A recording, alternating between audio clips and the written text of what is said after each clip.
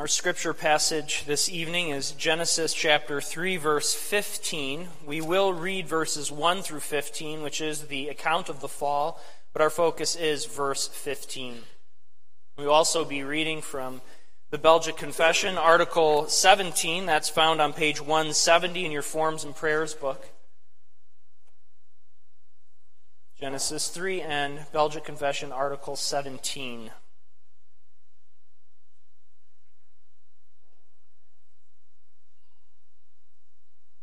Before we read God's Word, let's ask for His blessing. Father in heaven, we praise your name, and we ask that as we read a difficult passage, a text of our fall, of a sin, we do pray that we would see within it the gospel message and the hope that you give to us, your people. We pray strengthen he who speaks and we all who listen, that we would receive it, that we would be heartened and encouraged, convicted, that we would grow and receive grace through the preaching of your word. We ask this in Christ's name. Amen. Genesis chapter 3, beginning in verse 1. Now the serpent was more crafty than any other beast of the field that the Lord God had made. He said to the woman, "Did God actually say, 'You shall not eat of any tree in the garden?' And the woman said to the serpent, 'We may eat of the fruit of the trees in the garden. But God said, You shall not eat of the fruit of the tree that is in the midst of the garden, neither shall you touch it, lest you die.' But the serpent said to the woman, 'You will not surely die. For God knows that when you eat of it, your eyes will be opened, and you will be like God, knowing good and evil.' So when the woman saw that the tree was good for food, and that it was a delight to the eyes, and that the tree was to be desired to make one wise, she took of its fruit and ate. And she also gave some to her husband who was with her, and he ate. Then the eyes of both were opened, and they knew that they were naked. And they sewed fig leaves together and made themselves loincloths. And they heard the sound of the Lord God walking in the garden in the cool of the day. And the man and his wife hid themselves from the presence of the Lord God among the trees of the garden. But the Lord God called to the man and said to him, 'Where are you?' And he said, 'I heard the sound of you in the garden, and I was afraid because I was naked, and I hid myself.' He said, 'Who told you that you were naked? Have you eaten of the tree of which I commanded you not to eat?' The man said, 'The woman whom you gave to me to be with me, she gave me the fruit of the tree, and I ate.' And the Lord God said to the woman, 'What is this that you have done?' The woman said, 'The serpent deceived me, and I ate.' The Lord God said to the serpent, 'Because you have done this, cursed are you above all livestock and above all beasts of the field. On your belly you shall go, and dust you shall eat all the days of your life. I will put enmity between you and the woman, between your offspring and her offspring. He shall bruise your head, and you shall bruise his heel.'" We'll stop the reading there. I know it is in the middle of the narrative. That is intentional. I want us to stop there to see where the grace comes in the midst of the sin that is being discussed. It is rather abrupt all of a sudden. We are dealing with sin, and then immediately enters a promise. That's why I want us to stop the reading there, as we could continue the reading and read of the curses, but there is the promise that we look to. I'm going to read it again, verse 15. "I will put enmity between you and the woman, between your offspring and her offspring. He shall bruise your head, and you shall bruise his heel." And now we read Belgic Confession, Article 17. The title of this article is "The Recovery of Fallen Man." Article 17 says this: "We believe that our good God, by his marvelous wisdom and goodness, seeing that man had plunged himself in this manner into both physical and spiritual death, and made himself completely miserable, set out to find him, though man, trembling all over, was fleeing from him, and he comforted him, promising to give him his son, born of a woman, to crush the head of the serpent, and to make him blessed." People of God, I want to begin this evening with a story, a fictitious story, and yet one that I'm sure we could all relate to. 10-year-old Tommy was told to clean the garage by his father one Saturday. Tommy thought he'd get to it later. Watching TV, playing outside, and enjoying no schoolwork, he was going to clean the garage in the afternoon. But his neighbor came by and wanted to play some ball. When Tommy said he couldn't because he had to clean the garage, his friend told him, "Oh, come on, you don't have to do that. Did your dad really say when and how well you needed to clean the garage? We can play ball for a while, and then you can just clean the garage a bit and it will all be fine." This sounded good to Tommy, so he played ball. When they finally finished, Tommy went in to check the clock and realized there wasn't any time to clean the garage. To make matters worse, he heard the garage door opening. I'm going to pause right there and say you might hear a reflection of what has happened to yours truly sometimes in his own life. That ominous garage door opening. You're like, uh-oh, that's not good. His dad was back from work, and he hadn't cleaned the garage at all. He darted upstairs and closed the door like that was going to fix anything. And after a time, he heard the heavy footsteps of his dad coming up the stairs.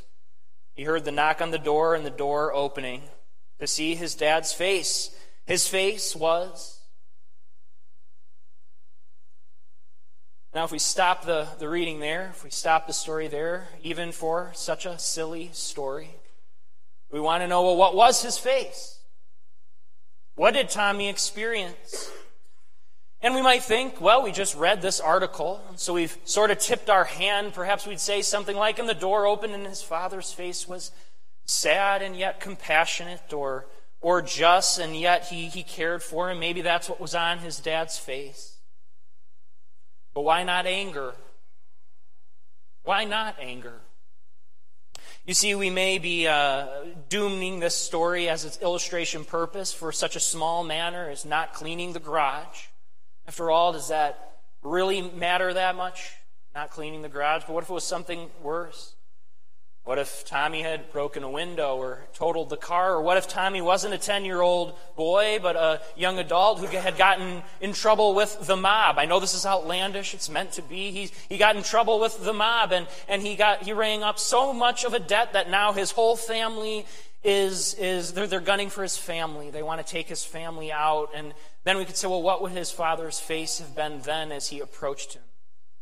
Yes, this is somewhat of a silly illustration.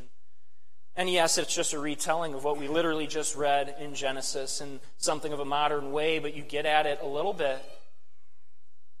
Why would the father's face not be one of pure justice? After all, there was a problem. A sin had occurred, a miserable sin. This is a story we've read so many times, and we know it, that we forget how great of a sin it was. We forget what it cost. You see, as God approached that couple in the garden that long ago, as we liken it to our own story, the heavy footsteps off the stairs, they hear God approaching, and they're afraid. And we could add to this story what we knew, that the father knew what this would cost. The father was not surprised, nor was he ignorant of knowing the only way to save these men he created, this couple who had fallen so miserably. What would it cost? Well, it would cost him his life. Can we say that about God? Can the divine really die? That's the mystery of the gospel, isn't it? The divine to take for himself a human nature and die. And so we can literally say, even here in Genesis 3, as we look back, as God approached this failure of a couple, what would it cost him but his own life? He approached, yes, in justice. He approached, yes, in judgment. And yet grace. And yet mercy. The minor infraction of not cleaning the garage does pale in comparison to what happened here. And what we see here, as the Belgic helps to clarify for us in God's Word, is we see first a God who pursues. A God who pursues. Our parents, our representatives fled. They heard the sound of God coming to them, and they ran. As we talked about this morning, this was the loss of that fellowship. That fellowship that they had. They fled, they ran away.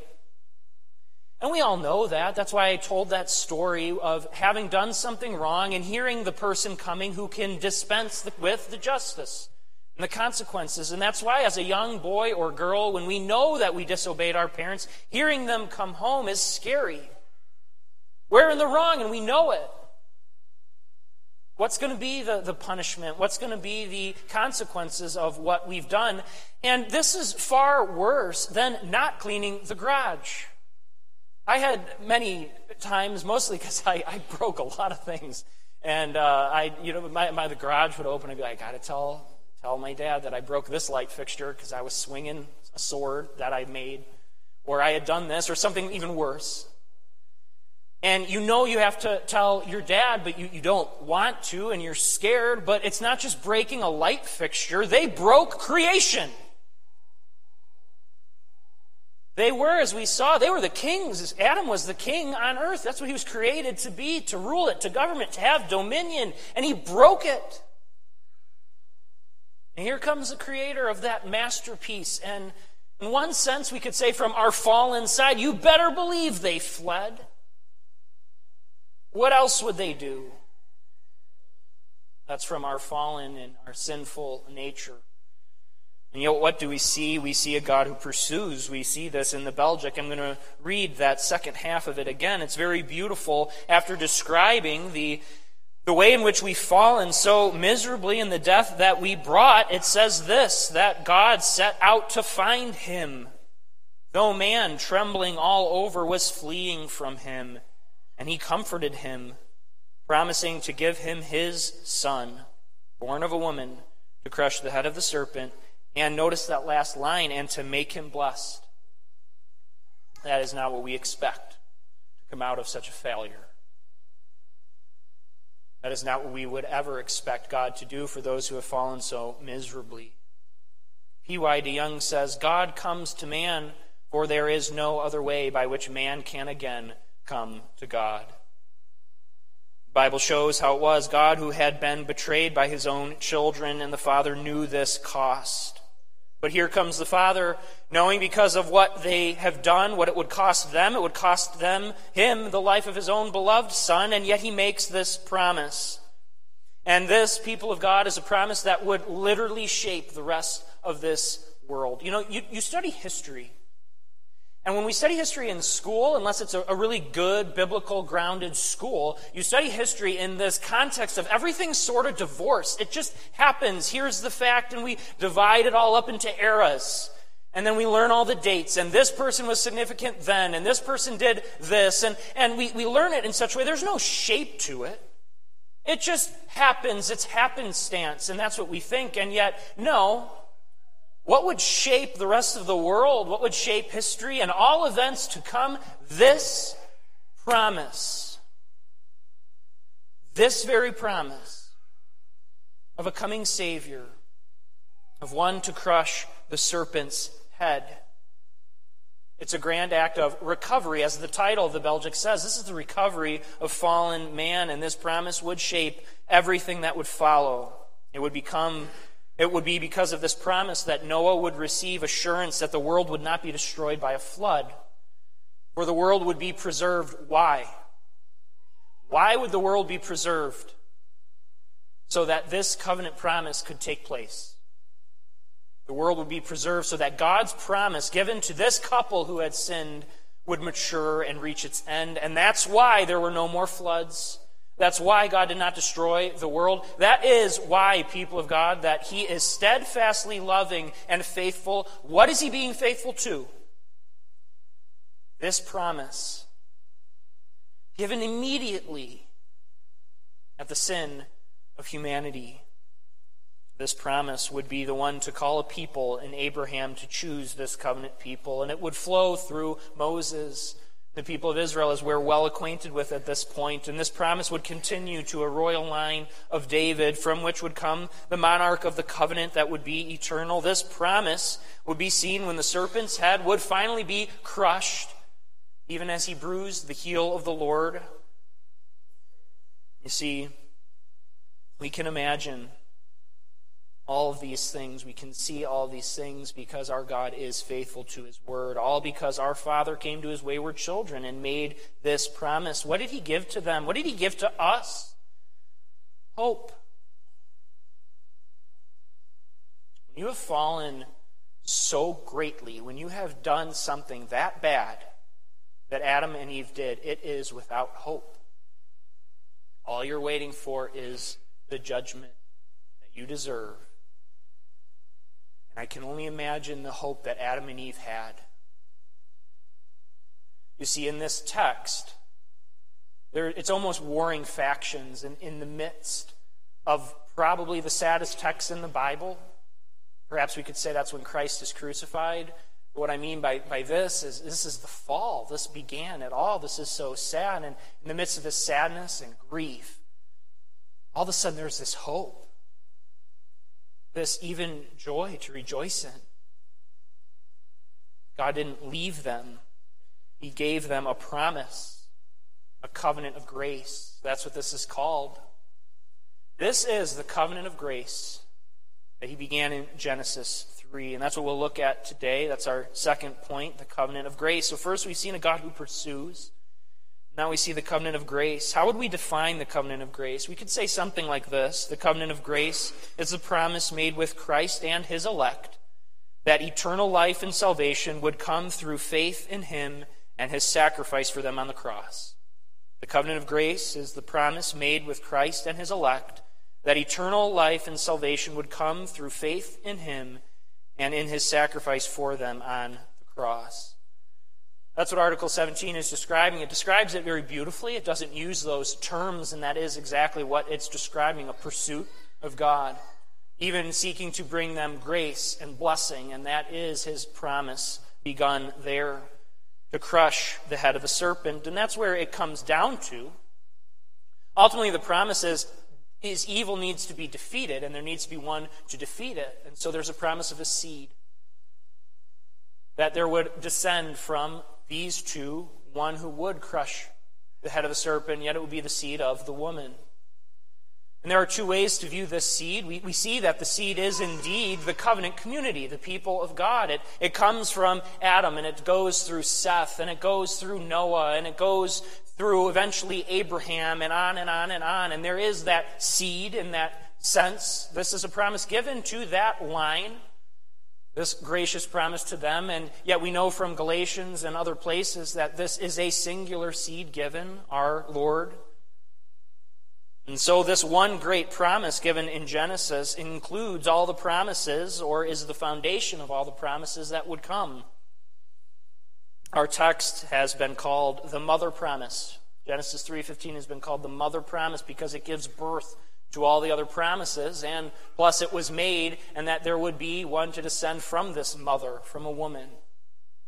So it is the mother promise. All of them come from this. And the battle between the seed of God and the seed of the serpent goes out, and there are two different seeds. And you see that immediately in their family. In the birth of Cain and Abel, and there's this friction, and there's this fight. But that fight's good. They could have given birth to two Cains. God could have let the world just rip itself apart, and yet there was a promised line who he showed grace. And that's what we see as we look through the various aspects of this covenant. We see that first it is gracious. That's sort of redundant, isn't it? The covenant of grace is gracious? You betcha. The covenant of grace is gracious. God's pursuit of his children had nothing to do with us. You can think of it this way. If Hollywood was writing this story, they would probably write it, and us as mankind would be something of a fallen character, but tragic. A tragic story. They fell, but there's a redeemable quality there. They're not all bad. And so the sovereign Lord saves them. There's still something there. Well, that's not the case. There was that total depravity that came, and yet God showed love. So why did God pursue us? That's an important question we need to ask. Why the covenant of grace? Here's why. So that God might be glorified because of his love for those he eternally knew. As we saw last time. Last time we looked at the doctrine of election, that God chose us in Christ before the foundation of the world itself, that we were chosen. But why? So that he might be glorified because of his love for those he eternally knew. This is what we mean by the covenant of grace. It's unmerited. It was kept by God. He upheld the stipulations, and we didn't deserve it in any way. See, and we keep living as if we need to be good enough. We think at times that we need to be good enough. Or others, the world lives as if it's about works, but it's not. Thomas Chalmers once received a letter from a distressed soul. He replied, "The truth is that your great error lies in making your comfort depend on the question, 'Do I believe?' when you should make a turn upon the question, 'Is God willing to receive me for Christ's sake?'" When you say it that way, it really puts it into perspective. We can lose all of our assurance in that question, do I believe? Do I believe enough? Am I good enough? Do I believe enough? Making belief itself a work. And yet really what we should be asking ourselves, is God willing to receive me for Christ's sake? And when you say it that way, the answer is yes, because what's the opposite? No? That Christ's sake isn't enough? This all comes to us because of the covenant of grace. And I want us to contemplate this truth. God was pleased to comfort fallen man. It's a very simple statement. There's nothing new that we haven't heard there before. But just unpack that in your mind. God was pleased to comfort fallen man. It pleased him to go to them and offer them hope and a promise because he loved them, because he loved us.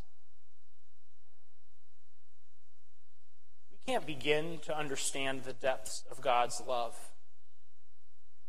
And it's all present here, even in Genesis 3. That's why I stopped reading at verse 15. The curses follow. Justice follows.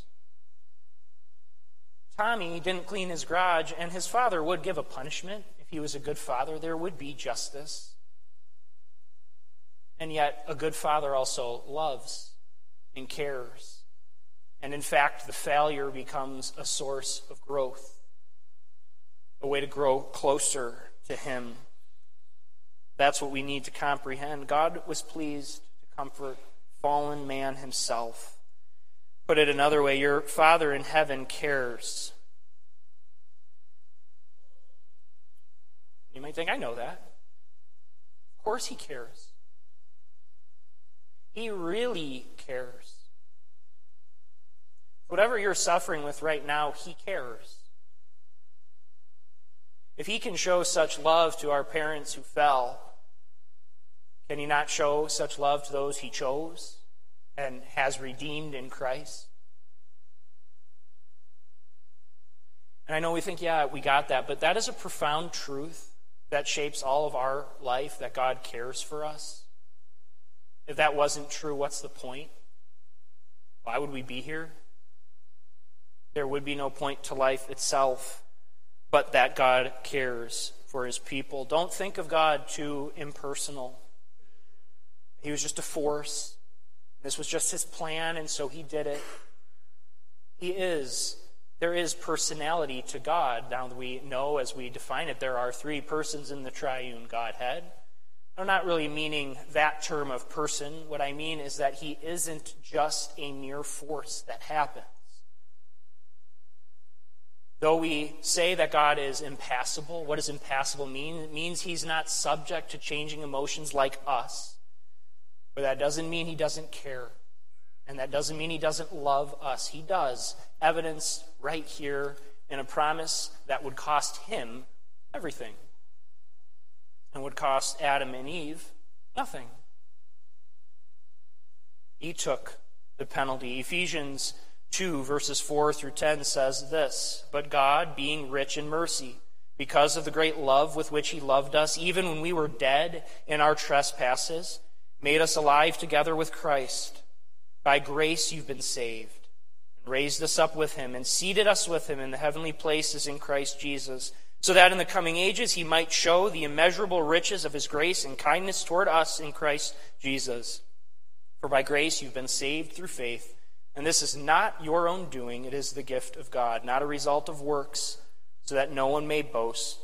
For we are his workmanship, created in Christ Jesus for good works, which God prepared beforehand that we should walk in them. This covenant is gracious. It is that defining characteristic of it. It is not our merit. It is not what we've done. It is the love and grace of God. We need to comprehend that great truth, that God loves me. This covenant is gracious, but it's also Trinitarian. This is somewhat obvious. When God acts, he acts as himself, as a triune God. But we want to draw attention to that here because the covenant of grace was itself based upon a pact, a promise, a covenant made between the persons of the Trinity themselves. How do we understand that and look at that? We can't fully comprehend that, but we say that there was indeed a decision between the members of the Trinity to indeed save those who he had elected and chosen, and that they would be indeed saved in Christ. Well, how do we know this?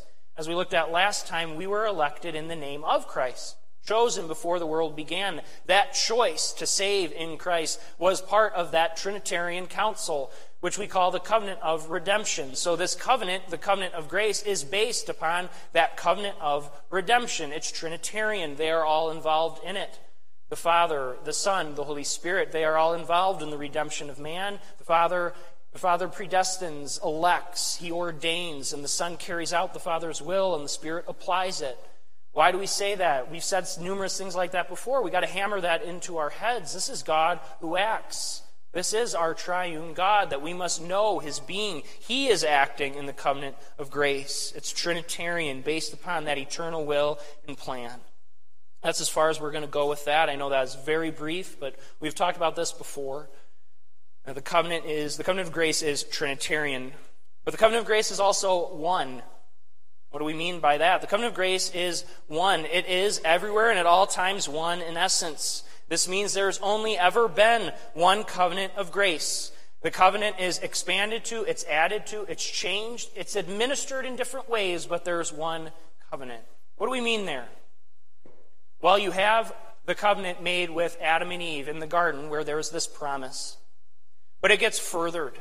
It gets administered in a certain way up until the time of Abraham, where it is expanded, it's deepened, it's widened, and now the covenant becomes centered on this individual and his line, his direct line. And then it grows, and it's further during the time of Moses with the law, and David with the promise of an eternal king. This is how the covenant proceeds. What those are called are dispensations. Dispensations of the covenant. Various epochs or eras, time frames in which it functioned this way. We speak of the Mosaic covenant. That's what we mean. When the covenant was administered during that time through sacrifices, through offerings, the prophets, that's the way it was administered during that time. We stand in a different era of covenant theology, but we don't stand in a different covenant. The covenant to which we belong is the same covenant, but now it's reached its maturation. It's that mature, it's reached that expression where now we're governed by what? Well, the administration of the sacraments, the preaching of God's word, all that have ties into the past, but are administered in different ways. One covenant, though.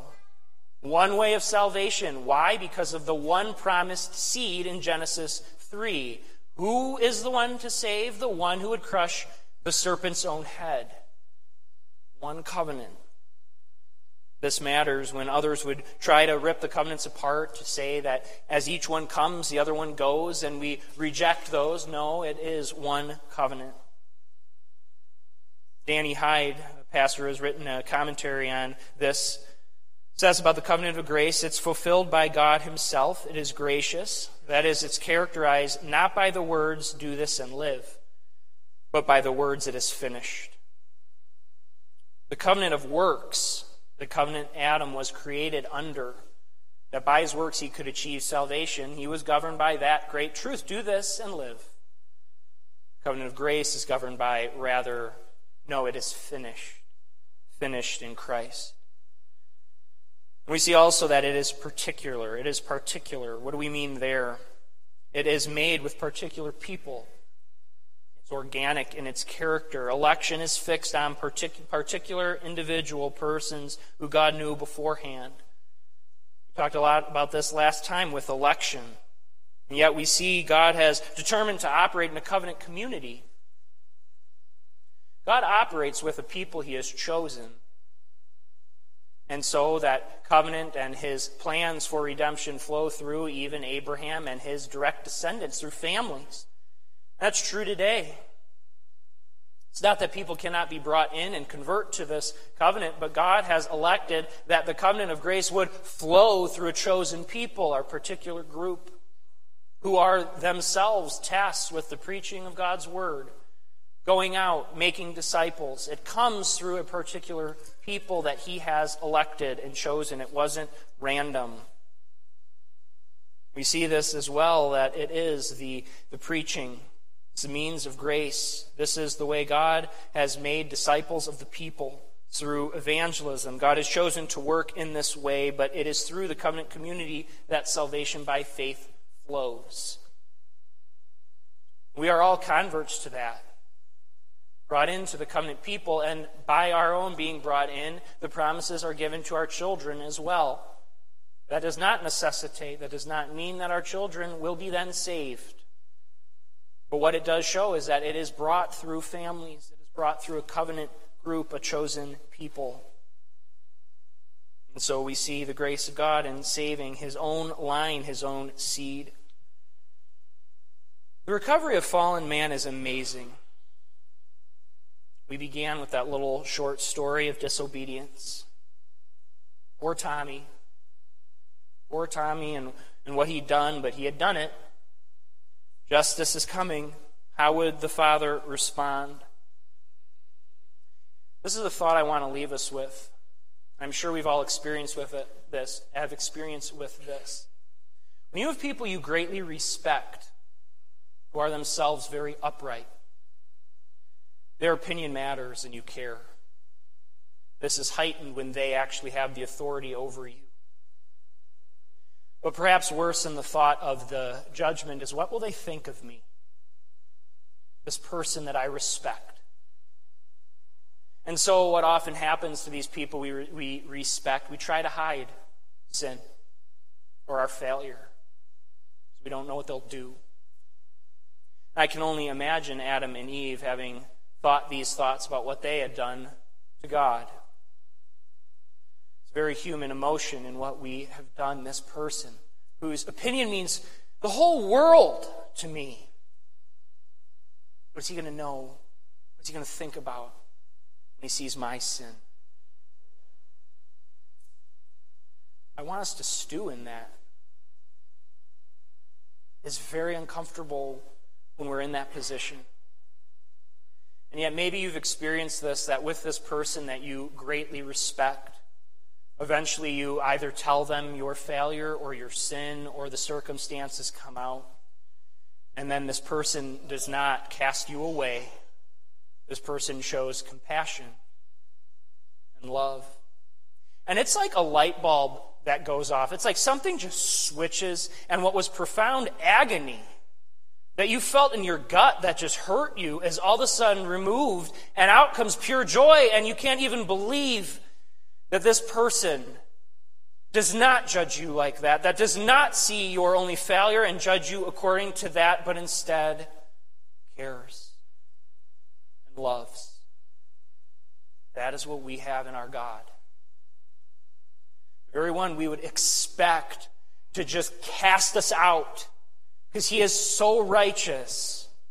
The one who loves fallen sinners, chosen us and given us compassion. And so as sad as the fall is, as sad as Genesis 3 is, notice that undercurrent of hope and joy. I want to end again with that reading. I know we're reading it 3 times, but it's so good. We got to keep reading it. The end of the Belgic. After explaining that miserable death, it says that God set out to find him.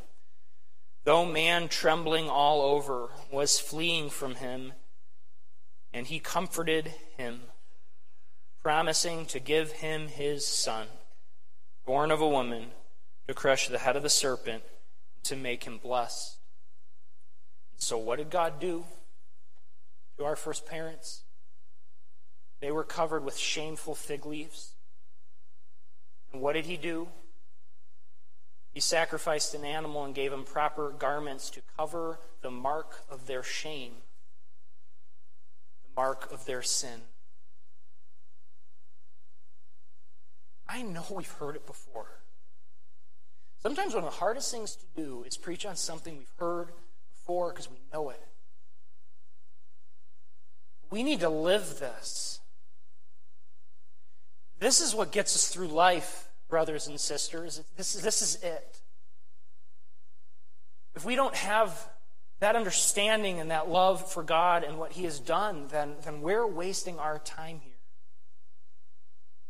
We respond to him in love for what he's done. The compassion that he shows us, and it is this that makes us desire him. This is why we serve him, because it's this great of news. And in this we rejoice. Amen. Let's pray. Dear Father in heaven, we turn to you and praise your name. We see, even in the midst of a fall, of a grand and great fall, your love, your abiding love and compassion. And though we count ourselves as blessed, we don't count ourselves worthy. And though we trust in your love, we know that it is not on our own strength or worth, but Christ's and your word, a promise spoken so long ago that you would crush our enemy, you would save us from our sin, and thus we have, again, fellowship, eternal life. Convict us, Lord, and just let this truth be what draws us near to you to praise your name. We pray all of this in our dear Savior's name, who has accomplished this for us.